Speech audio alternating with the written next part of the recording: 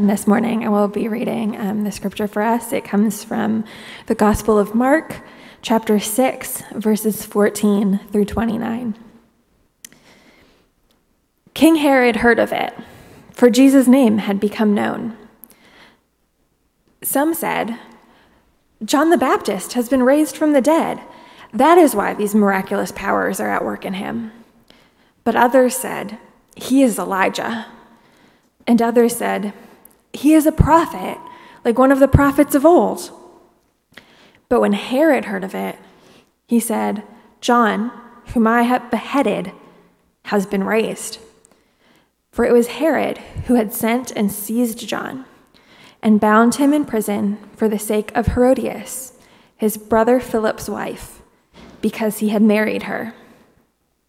For John had been saying to Herod, "It is not lawful for you to have your brother's wife." And Herodias had a grudge against him and wanted to put him to death. But she could not, for Herod feared John, knowing that he was a righteous and holy man, and he kept him safe. When he heard him, he was greatly perplexed, and yet he heard him gladly. But an opportunity came when Herod, on his birthday, gave a banquet for his nobles and military commanders and the leading men of Galilee. For when Herodias' daughter came in and danced, she pleased Herod and his guests. And the king said to the girl, "Ask me for whatever you wish, and I will give it to you." And he vowed to her, "Whatever you ask me, I will give you, up to half my kingdom." And she went out to her mother and said to her mother, "For what should I ask?" And she said, "The head of John the Baptist." And she came in immediately with haste to the king and asked, saying, "I want you to give me at once the head of John the Baptist on a platter."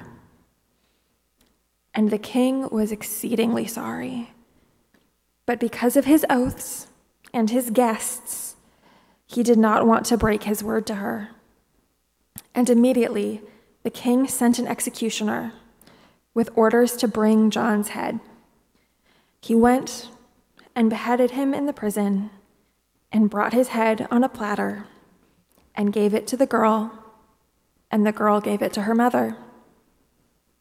When his disciples heard of it, they came and took his body and laid it in a tomb. The word of God for the people of God. Thanks be to God. You may be seated. Thank you, Andrea, and good morning. Welcome again. I'm Travis. I'm the new senior pastor here, so if it's your first time, it's almost my first time, so you're in pretty good company as well. It's been, without question, another heavy week in a string of heavy weeks in what feels like a string of heavy years. And so this morning, we are going to address some of those things, at least as general topics of suffering and bitterness and pain, and what happens when you suffer in life.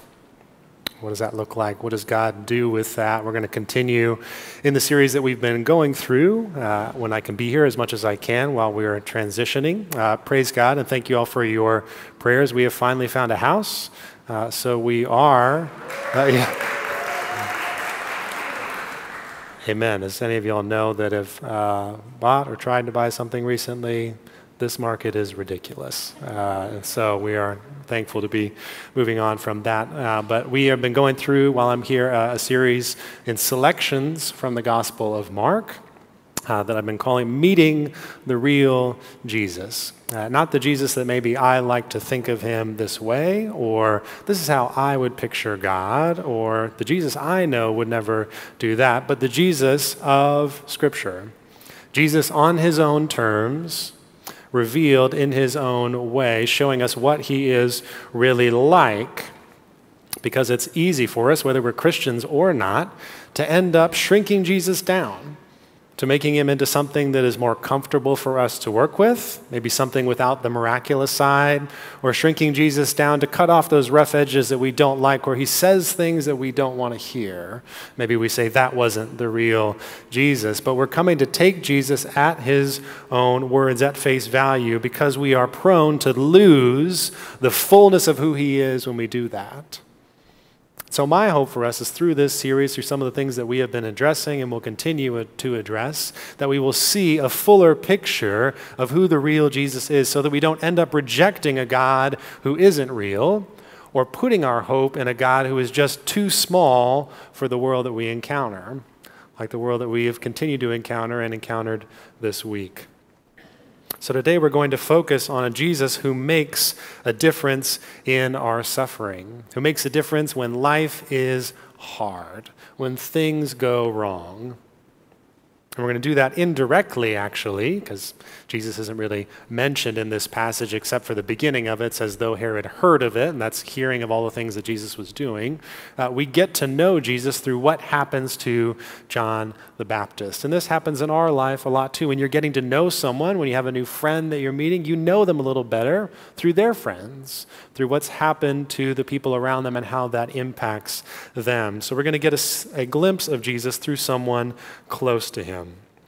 And I had planned to address this topic of how Jesus makes a difference in our suffering later on, but in light of the events of the past few weeks, of the senseless violence in Buffalo, in Laguna Woods, even this last week in Texas, and as we just passed the 2-year anniversary of George Floyd's death, it seemed important that we address these things now.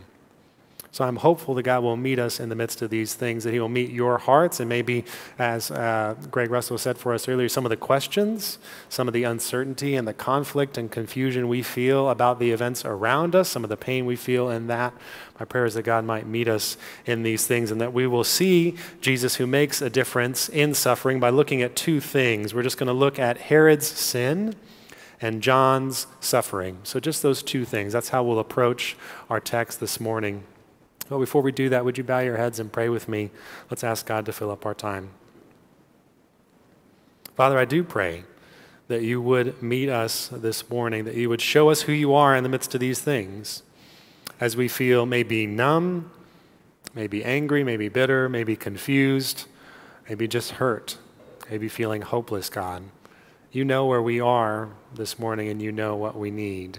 These things are not a surprise to you, though they are painful to you, though we know they weigh on your heart, and if they weigh on our hearts, how much more on yours, who is good, who is loving, who is pure, who is love.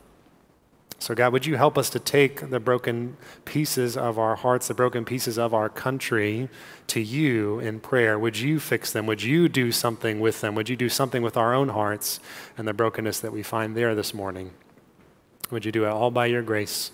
Because we know that you've invited us to ask, knowing that you are good and you delight to answer. So it's in your Son's holy name and by your powerful Holy Spirit that we pray. Amen.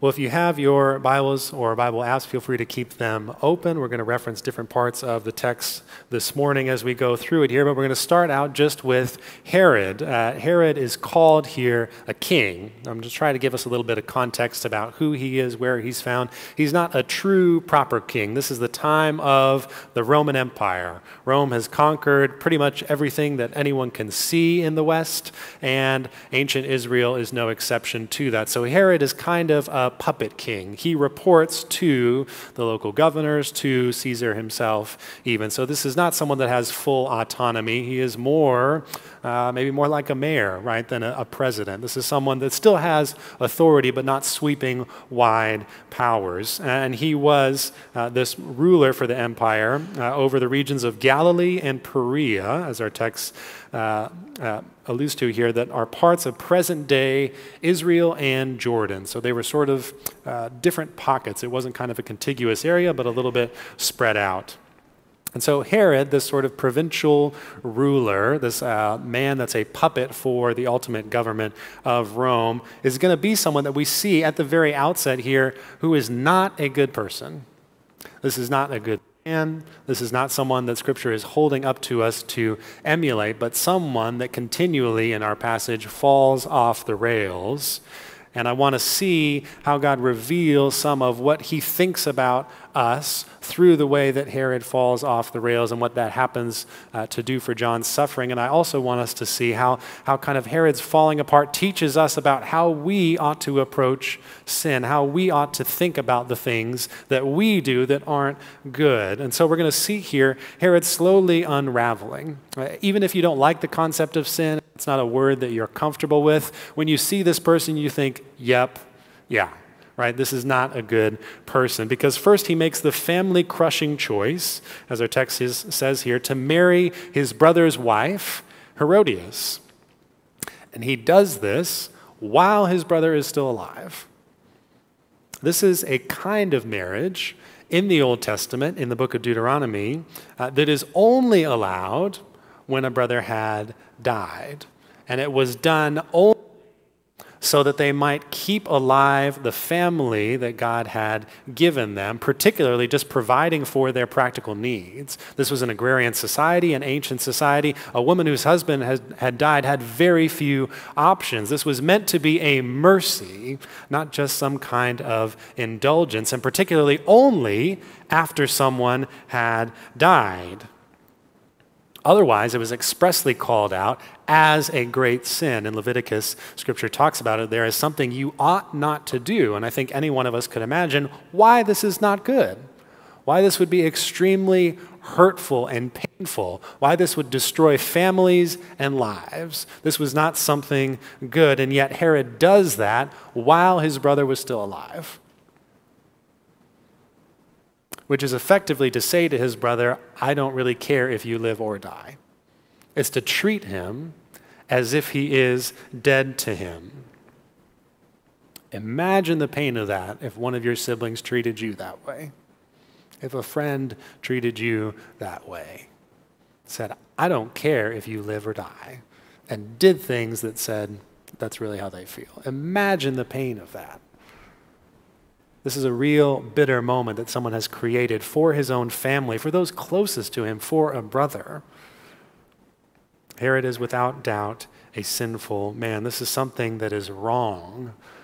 And Scripture is not saying that it is anything else than that, but this is only the beginning of Herod's sin, because John the Baptist, who was a prophet at that time, the last prophet before Jesus, the last one to call out to the people of God to come home from all the things they were doing, just like Herod was doing, to walk away from God, to walk away from the things of life, toward things that looked like life, but actually led towards death. John was that prophet, that public figure crying out for things to be made right, saying these things are not okay, calling for accountability, calling for repentance, calling for goodness. And John can't help but speak to the local ruler, the local person in power, about the ways that that person was doing something that was grievously wrong.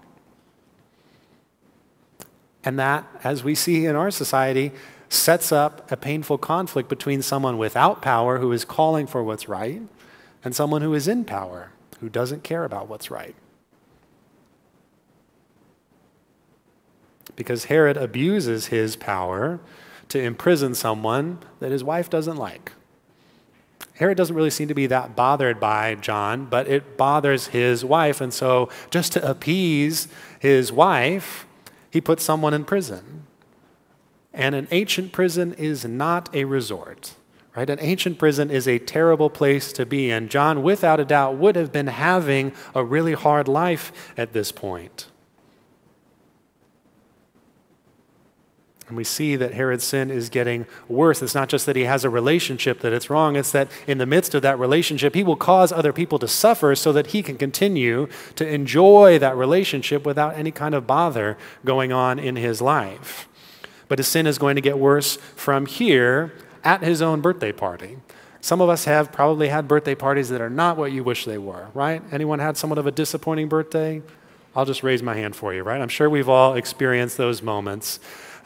This is a moment where Herod sabotages his own birthday. I don't know if you've done that. Maybe you've had a really bad day and you're like, I'm burning this down, right? This is not going to go well for anybody today. this is going to end poorly. This is, Herod sort of falls backward into destroying his own birthday in a greater depth of his own sin here, which starts actually through his wife Herodias, who, as our text says, has been awaiting her chance to silence John, to kill him, right? For all the ways that he is bothering her own spirit with his continual conviction of saying, this is not right. This is not right. She wants that to stop, and she wants to put John away for good. And so what does she do? She manipulates her own child, her daughter, to dance what seems to be, as commentators can best understand the text, to be somewhat of a suggestive, inappropriate dance in front of all these important guests. These would be the local city officials and power brokers of the area. She is dancing in front of all of them in an inappropriate way, something that would be very strange for a princess to do. Remember, this is the daughter-in-law of the king. This is someone of nobility, of royalty, of standing. This would be very strange for someone to do, let alone something that no married man in this culture would ever consider letting his wife do. So that tells us that she must be young. This is a young child being manipulated by her mother. Herodias uses her own likely teenage daughter to coax a response out of her husband. This is wrong. Maybe some of y'all have experienced family dynamics like this, and I am sorry for that. And Scripture is saying that sort of thing is wrong. Manipulation of children by parents is not right. Now, that's not to say, kids, that parents don't get things wrong. We get things wrong, right? We need to apologize. We need to repent, but there is no whiff of repentance in Herodias here. This is all manipulation for her own benefit. This was also wrong, and yet Herod is so thrilled by this dance when he should have been upset. Culturally, at least, he should have been frustrated to say, this is not what a princess does. This is not what a young woman does. This is not happening.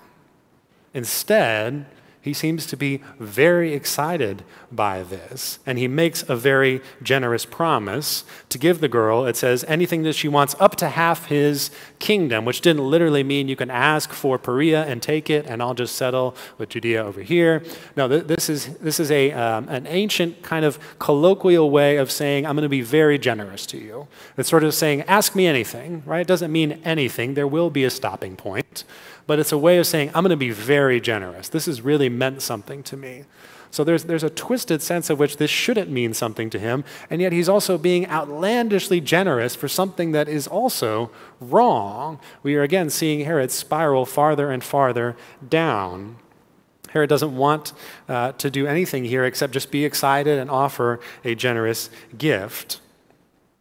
And Herodias then draws her daughter deeper into her own malice here, into a plan to kill John the Baptist by asking for his head. And it seems that the daughter, unfortunately, in growing up in this house, has had some of those wicked things come into her own heart, because it doesn't say that the mother asked for the head on a platter, which is a very terrible and gruesome thing. But the daughter does this of her own accord. The family is making itself worse and worse.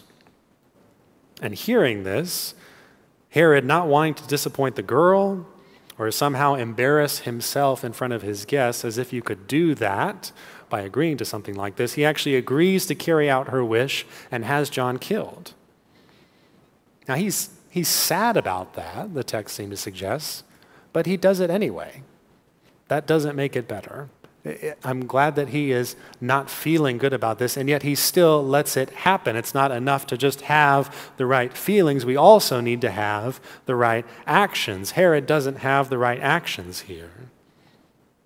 Because what's particularly concerning is that Herod considers this request to kill someone who is innocent to be in line with his generous promise to his stepdaughter. Again, he says, up to half my kingdom. That's, again, a generosity formula. That's not saying I will give you all the way to this amount, not a hard limit. It's saying he would be generous, but there would be a stopping point. So if there would be a stopping point, why consider this, just because she asked for it, automatically in line with that? Herod is the ruler of the area. Herod could have said, no, no. But he doesn't. He could have said, this is beyond half my kingdom. My kingdom can't kill innocent people, will not kill innocent people. His powerful and influential guests would appreciate that, because someday they could find themselves in John's position and want to know, Herod's not going to do that. But he doesn't do that. Why not say that? Why not use his power to say no? And this is where I want us to start seeing some of what sin does to us and how we ought to treat sin in our lives and in our world. Herod doesn't say no because his sense of right and wrong, his moral courage, his fortitude had already been broken by marrying his brother's wife. His ability to know what is right and wrong has already been something he has sacrificed a long time ago. He has already started slowly down a path where increasingly bad choices don't seem that bad anymore. He is going off the rails. He's giving into sin in one area of his life, and that's eroded his ability to say no to sin in other areas of his life. See, the temptation of marrying Herodias wasn't just about that relationship. That sin wasn't just out to kind of corrupt that small pocket of his life. It was about breaking his soul down more and more and more until he had no defenses, so it wouldn't seem that hard to do something like what he did to John. That's what's happening here. That's what kept him from saying no to a great, obvious sin. You didn't even have to know the book of Deuteronomy or the Levitical Code to know that in the Ten Commandments it says, thou shalt not kill. Right? Like Herod didn't need to be a super smart guy to know that. It wasn't that obscure of a thing to know that this is not right. He says yes to an obviously wrong thing. What I want us to see is that this is what sin does, not just to Herod, but to anyone. Sin breaks you down. Small sin does not stay small. It is not after just one corner of your life. It is always trying to be expansive, trying to take more than you asked for, more than you bargained for. When Herod thought about blowing up his family and marrying his brother's wife, he wasn't thinking, one day I'll have such weak kind of moral fortitude that I'll say yes to anything. I'll say yes to killing somebody that's innocent. He didn't think that on that day, but this is where that path leads. Sin is always leading you farther than you want to go. It's always taking more than you plan to give. It's always destroying more than you thought was possible. This is what it does to us. This is the warning of our text. To not think that the temptation that's in front of me right now to be really, really angry with someone in a way that's unjustified, to be really, really selfish, to be greedy, to whatever it is, to not think that that one individual moment is ever just about that. Because it's not. It's about breaking down the walls of your soul until you blur the lines of right and wrong so much that you no longer know, or maybe no longer care, what is right or wrong anymore. We like to think that the smaller things in life don't matter. We like to think that the small sins, the little white lies, whatever it may be, that these things don't really matter, that they're not a big deal. We don't want God putting his nose in our personal choices. Let me be. Don't ask for too much from me. Don't dig too deeply into what I do with my money, with my words, with my choices. The problem is this text shows us a continuity to who we are. That what happens in one corner of our life doesn't stay in that corner. There is an integral whole nature to who we are. Things are interrelated. What happens in one aspect of us affects the rest of us, which is why God lays claim to the whole of our lives, all of our lives, because to say to God, you can speak into these areas of life, but not this area of my life. Don't talk about that. Don't tell me what I can do with my money or my time or my words. To say that is to set ourselves up for falling in another area of life that we haven't even been thinking about, because we haven't understand the interconnected nature of how God made us to be whole people. Think about this like sin as more of a disease. If you have a compromised immune system, if you have some kind of pain in your body, that affects the rest of your body's ability to function. You have less of an ability to think straight when you have a cold sometimes. Other systems get impacted by something that is hurting your body. The same is true of our souls. Other systems of how we care for each other, how we interact with each other, get impacted by things that we think have no connection with them, because we were meant to be this whole. That's what happened to Herod. He ignored God in what were still terrible things, but smaller things, farther back down the line from actually taking someone's life, and he lost his ability, little by little, to push back against a greater evil.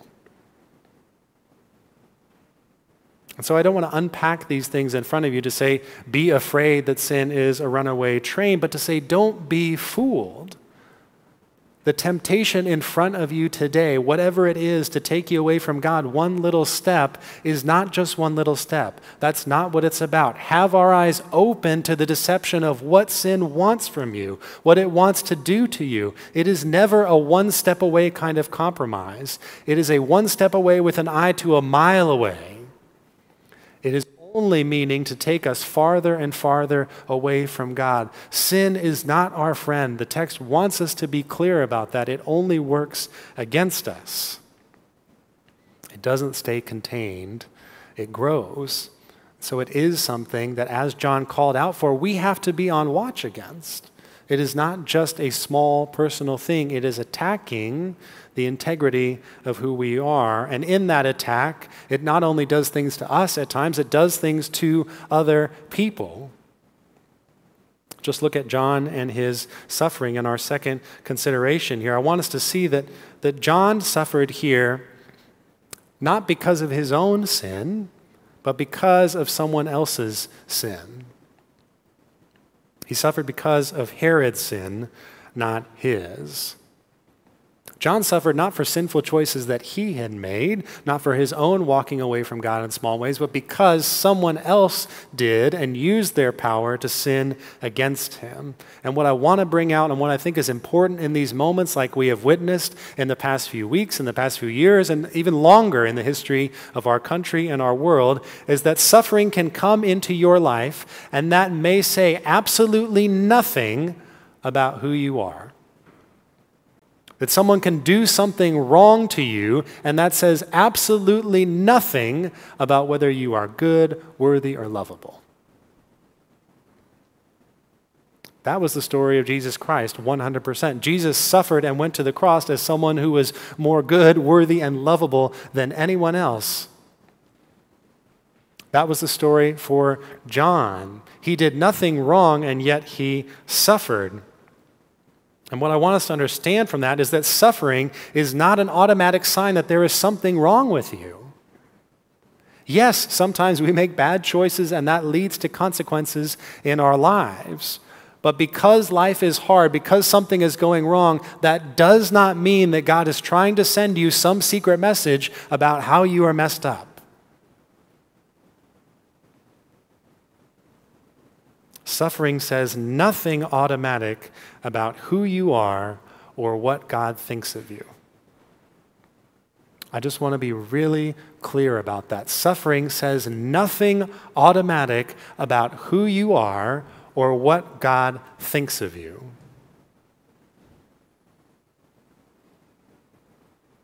Because if you are a Christian, it's Jesus Christ who defines who you are and what God thinks of you. It's not your sin, it's not your circumstances, it's not how much money you have, it's not how good in school you are. Jesus defines how much you're worth, what your future will be, what your ultimate life will look like, no matter how badly you have blown it this morning, this past week, or your life. He's the one who says how much you are worth and how good you are, because his suffering on the cross redefines who we are. It changes who we are down to our core, because that's where God shows you exactly what he thinks of you. That's where God shows you exactly what he thinks of sin. He thinks it is terrible, horrible, worthy of the worst kind of punishment. He agrees with a guilty conscience in that way. But he also shows you that he equally thinks that he will not let sin define you. Yes, it must be done away with, but no, that's not the end of your story.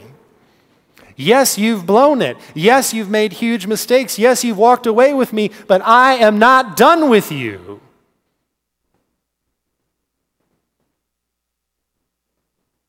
That's what he thinks of you. The cross says that your actions and your circumstances are not what say who you are. The worst suffering that comes into your life is not what says who you are. The pain, the hurt that you may feel just because of the color of your skin in our society, in our country, is not what defines who you are. Jesus Christ is most fully what defines your worth and your value. It's the cross that says who you are, and in that moment, God says, you are good. You may have once rightly wondered what God thought of you, but if you look at the cross, you now know just how much he loves you. So if you want to know what God thinks about you in times of suffering, I don't want you to look at your circumstances and try to guess. God is not asking you to look at your circumstances and try to guess. God, when he wants you to know something, speaks very clearly. That's what we believe Scripture is. That's the beauty of the Christian faith. There is no sort of weird discerning of, is God trying to say something? If he wants you to know something about salvation, about what he thinks about you, about what he holds out to you, he says it clearly. And the cross is God saying with absolute clarity, this is what I think of you. That I'm willing to go to these lengths for you. Not on your best day, but on your worst day. Not when you were lovable and beautiful, but when you are ugly and broken. John knew that. He pointed to that. His death became an echo of that because, like John, Jesus was imprisoned by the local rulers because of a grudge they held over things that he said that they didn't like. Jesus did nothing wrong, and yet he was punished anyway. Jesus went to a brutal death and became a spectacle for all to see. And through this echo, it's as if at the cross, Jesus steps into that moment where John's life completely fell apart, his darkest hour, and just sits down with him in that pain, in that moment. I want us to see God does the same thing with us in our suffering and in our pain. He sits down. That's what the cross is. The depths of our pain, whatever great lengths they may be, that's Jesus sitting down with you in your pain, in your suffering. But not just sitting down with you and leaving you there, because unlike John, who did not get out of the grave, John, whose death couldn't redefine the life of the broken people that had hurt him, Jesus did get out of the grave. Through his death, our sin was redefined. Our suffering is told now through the cross to sit down and be quiet, because there is a different authority over your life. Do you have that kind of hope in the face of suffering? That there is someone who sits in it with you? That there is someone who definitively says that no matter what happens to you in your life, not by virtue of how much you can offer me, but just by virtue of the fact that I chose to love you, I say you are lovable, you are worthy, you are worthwhile. Because everything else is going to ask you to give something to get that. Jesus is the only thing, the only one who doesn't ask you to give something to get his love. He moves towards you in your suffering, in your pain. Is that the kind of hope you have, or is our hope, even Christians, is your hope more tied to just avoiding pain? Does your God, your picture of Jesus melt away when you start to have pain in your life? Not to shame you, but to say, open our hearts more to see the God who sits down with us in our suffering, to say that his opinion of me does not change when my life circumstances change. Don't you want something more than a life that's always up and down, whether you're a Christian or not? God wants something more for you. I would encourage you not to settle for less than what God would want to give you. And I want to encourage you to do that today practically through two things, through staying alert and talking back. I want to encourage you to stay alert to sin. As we saw with Herod, sin doesn't stay neatly contained. It may start over here, but that's not where it ends. That's not what it's after. That's not what it does to us. So when we are tempted to sin in a small way this week, maybe right now after service, whether that's to be selfish with my time, maybe if that's to be angry with someone later, maybe if that's whatever it may be, recognize that in that moment, that temptation is not just about this one moment. Because sometimes when the blinders come off, we get a greater ability to fight. We get a greater ability to stand up to sin in our own lives if we see, I know where this is going. This is not about this moment.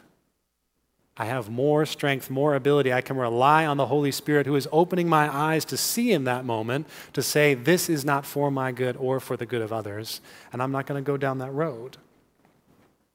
I would encourage you also to stay alert through community. We can't do this by ourselves. People should have in that room stood up and told Herod, no, this is not what our community is going to be about. We don't do this. So we also need to be that for each other, for our society, to be the people that say, we don't do this. Because there are always going to be moments where each of us are prone to think what I'm doing is not a big deal and it's okay for me to do it. And God says, you don't see where this is taking you. Leave ourselves open to having the community speak into your life, to see what you can't see, to see where sin is trying to take you. And secondly and finally, talk back. Talk back to your suffering. We're pretty good, if you're like me, at telling ourselves how much we mess up and how bad you are at getting things right. I would say that probably no one talks as poorly to you as you talk to yourself. But sin, our mistakes, these things are not what define us now if we believe in Jesus. Jesus is what defines you. Jesus, it says, how much you're worth, how good you are, what your ultimate future will be. Whether he will bring you home or not is not dependent on you, but dependent on him. If it was dependent on you, he wouldn't have needed to come. But he did come. So let the cross talk back to your suffering. Let it define what God thinks of you, how committed he is to saving you and loving you. Let the cross be the suffering that tells your suffering, sit down and be quiet, because you don't get to say who I am. Jesus says who I am. Because our belief as Christians is that suffering can do its worst, but in the end, our confidence is that Jesus Christ will do his best. And let's see what happens when these two meet. The world's worst and Christ's best. We don't have to guess about that either, because the Apostle Paul tells us in Romans chapter 8 that when Jesus does his best, when he comes back for us, the sufferings of this present time will not be worth comparing, will not be worth even comparing with the glory that is to be revealed in us. Jesus' talk back for you at the cross. Let him talk back for you now in your world, in your circumstances, as we await that day when he makes all things new. Let's pray.